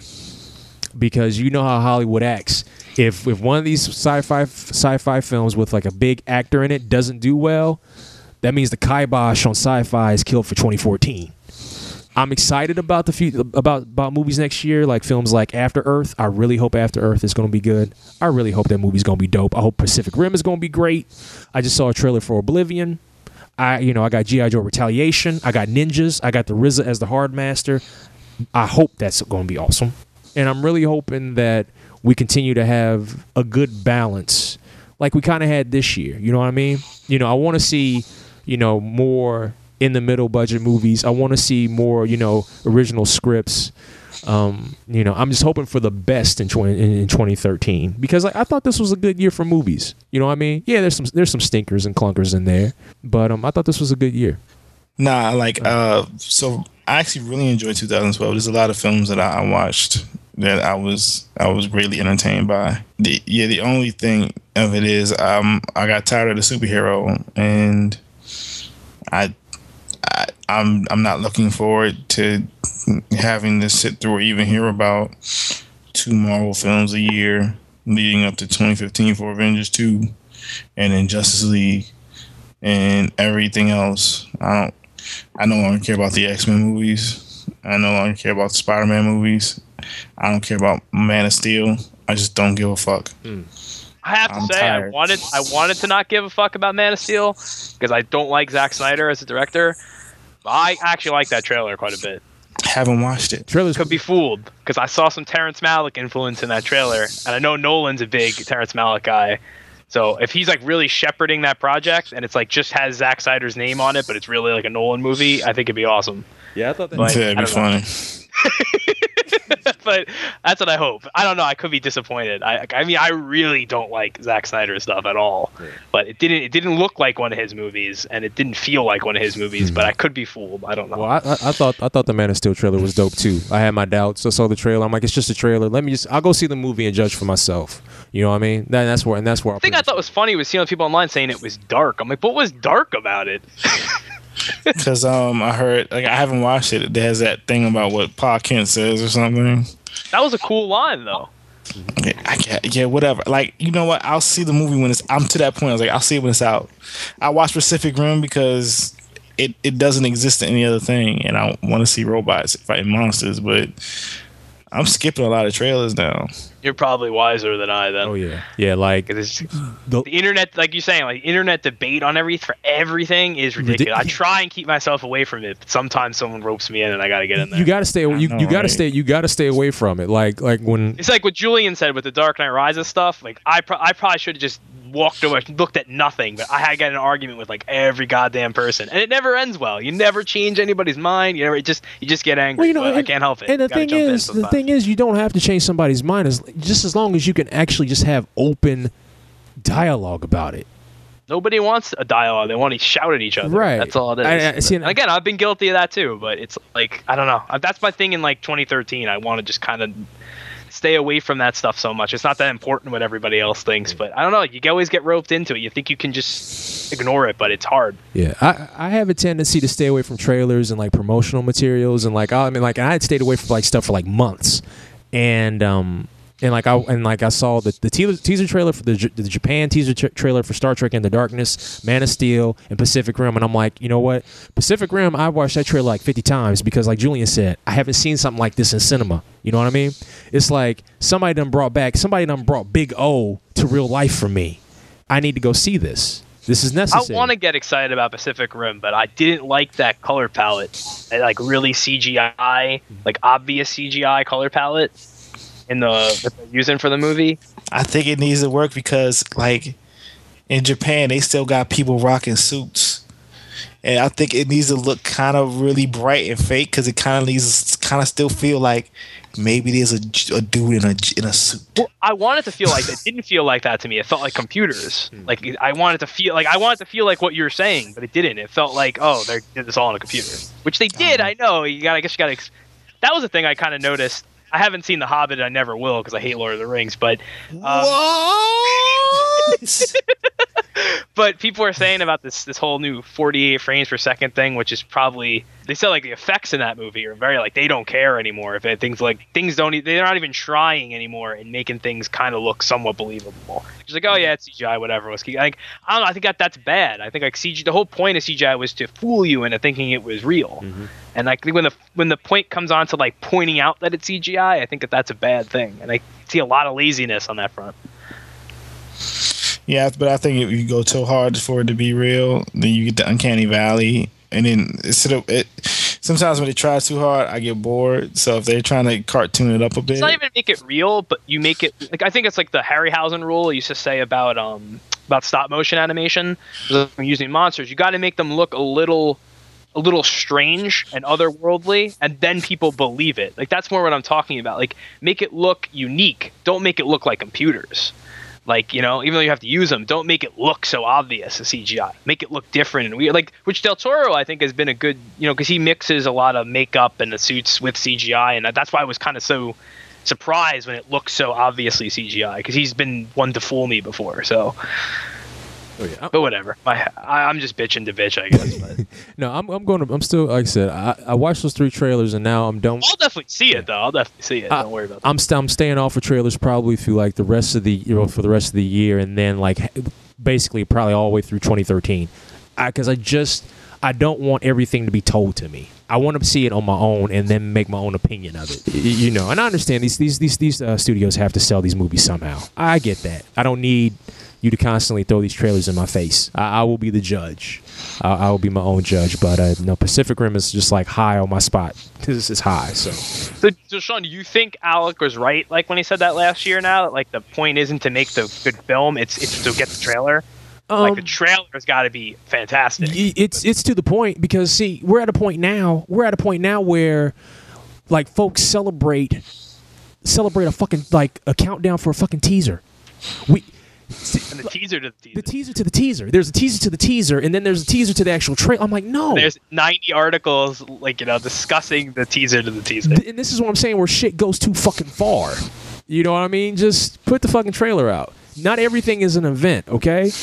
All right, not everything. They make it though, and that's why I stopped caring. Yeah. Like, yo, like I don't need you to, like, why are you doing all this bigging up? Like, you ain't making no money off this. Like, why do you care? Right.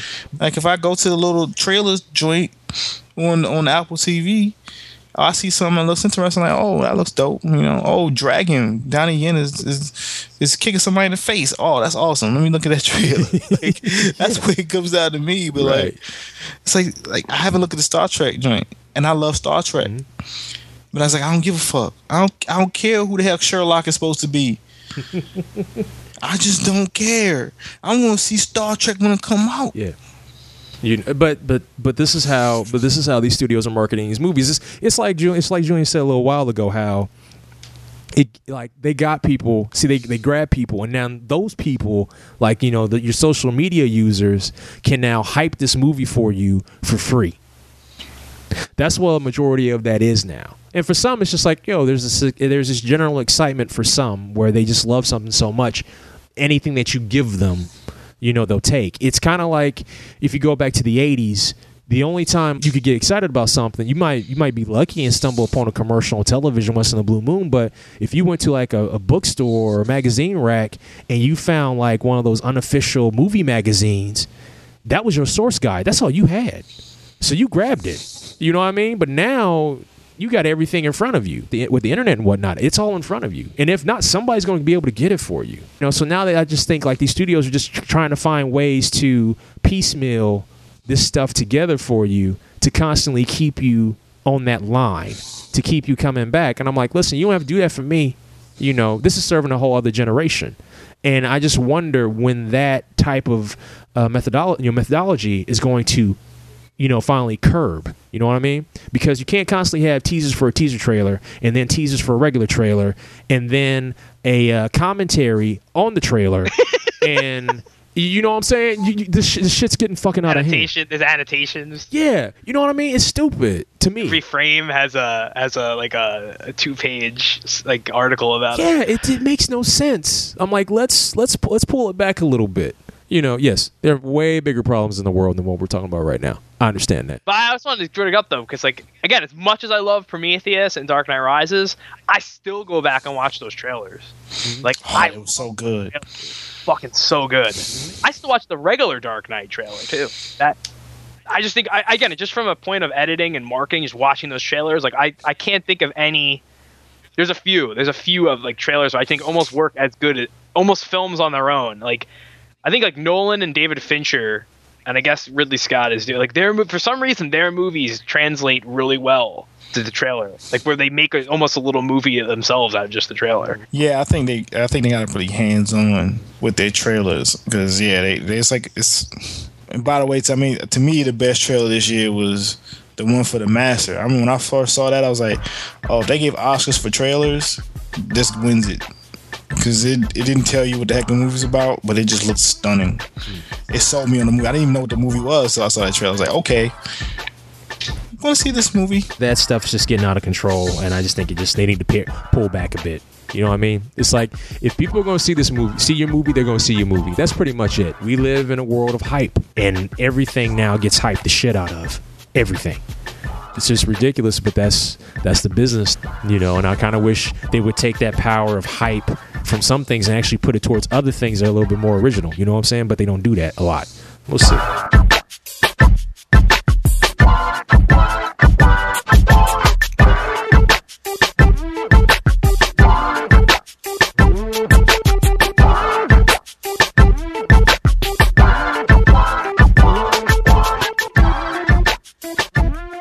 A few things like I forgot to mention. Like there was one movie like I really liked this year I didn't mention, like was Surprise, and that was the Boz Yakin film Safe. Yeah, that was on my list. Oh shit, I forgot to mention that. Yes. But like that was a huge surprise. Like I was like I usually go see Statham stuff. Sometimes I don't. I again, like I've always said this a lot. Like, you know, I think he's the last action star left. Yeah. But that was just a big surprise to me, just from like I thought it was well made. I thought the story was pretty interesting. Like it was basically a Hong Kong movie for New York. Like they basically made it that way. Actually, I just rewatched it recently, and it's 3 languages. Like it's actually really ambitious that way. It's constantly going back between English, Japanese, and Russian. Nice. Like the whole movie. And I think some of the best cinematography I've seen, some of the best gunfights I've seen. Like I don't know. I think that was a really underrated movie. I don't think enough people really saw. No. But think that's going to have a good cult life, I think, on home video. I think. Well, I think a lot of Statham movies are like that, man. I think a lot of Statham. I still think of this one was even though a cut above the rest. Really? Okay. Yeah. Okay. I see you on that, because I like Safe. I thought Safe was dope, but like around here, that movie came and went. I mean, it was gone with the quickness.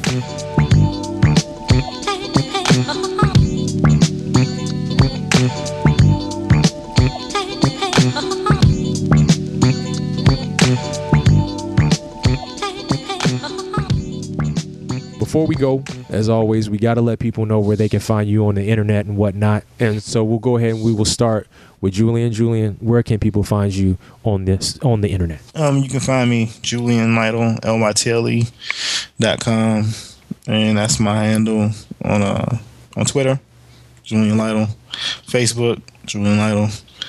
MySpace, because that joint back, you find me on that new MySpace. I'm on everything, so just use my name, you can find me. And when I do review a film, I review for a site by the name of punchdrunkcritics.com. So occasionally I put stuff up when I have to review a movie, and be Mr. Critic Julian and not me hating and cursing all the time about comics Julian. All right, Joey, where can people find you? All right, I still from time to time do a podcast called The Chemical Box. It's at thechemicalbox.blogspot.com. There should be a new episode soon, a couple of weeks. We kind of got behind on that because of the whole hurricane thing. I have power and we haven't been able to schedule it, but it'll be back. The website's been running. There's a lot of written content on there.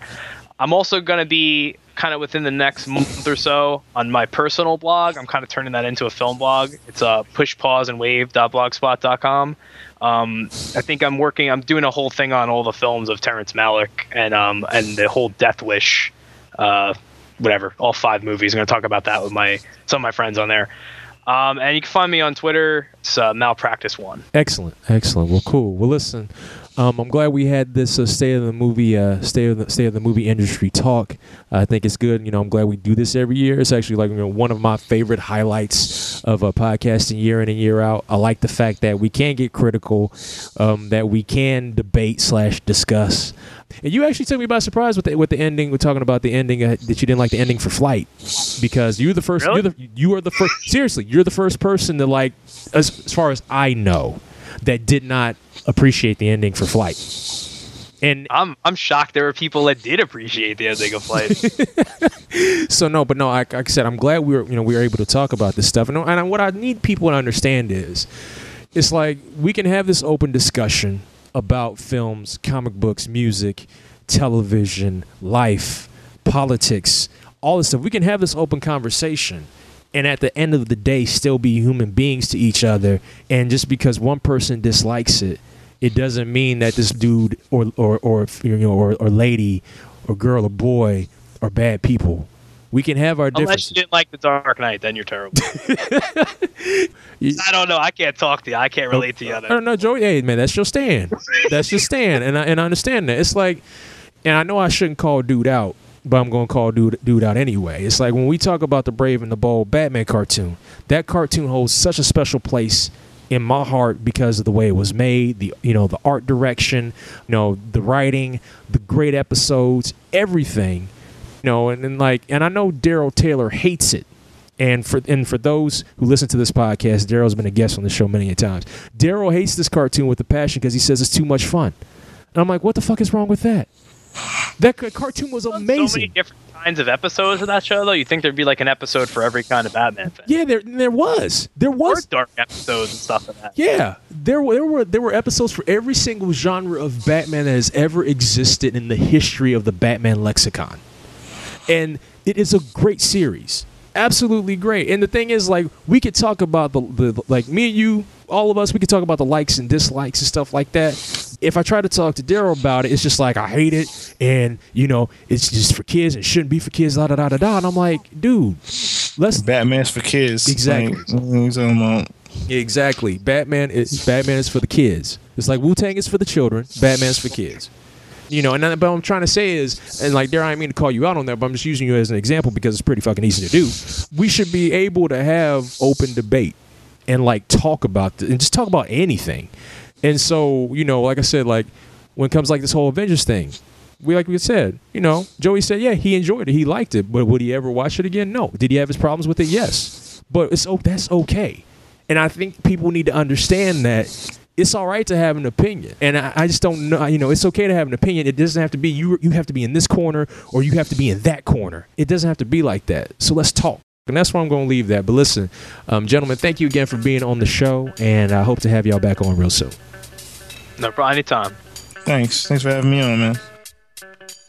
And that concludes this week's Black Box. The Black Box is a member of the HHWLOD Podcast Network and is available at hhwlod.com, where you can download previous episodes of this podcast, as well as Donnie Salvo's Tales from the Attic and John Carroll's The Carroll Chronicles. This podcast is also available on iTunes. The Black Box is also a member of the Comics Podcast Network.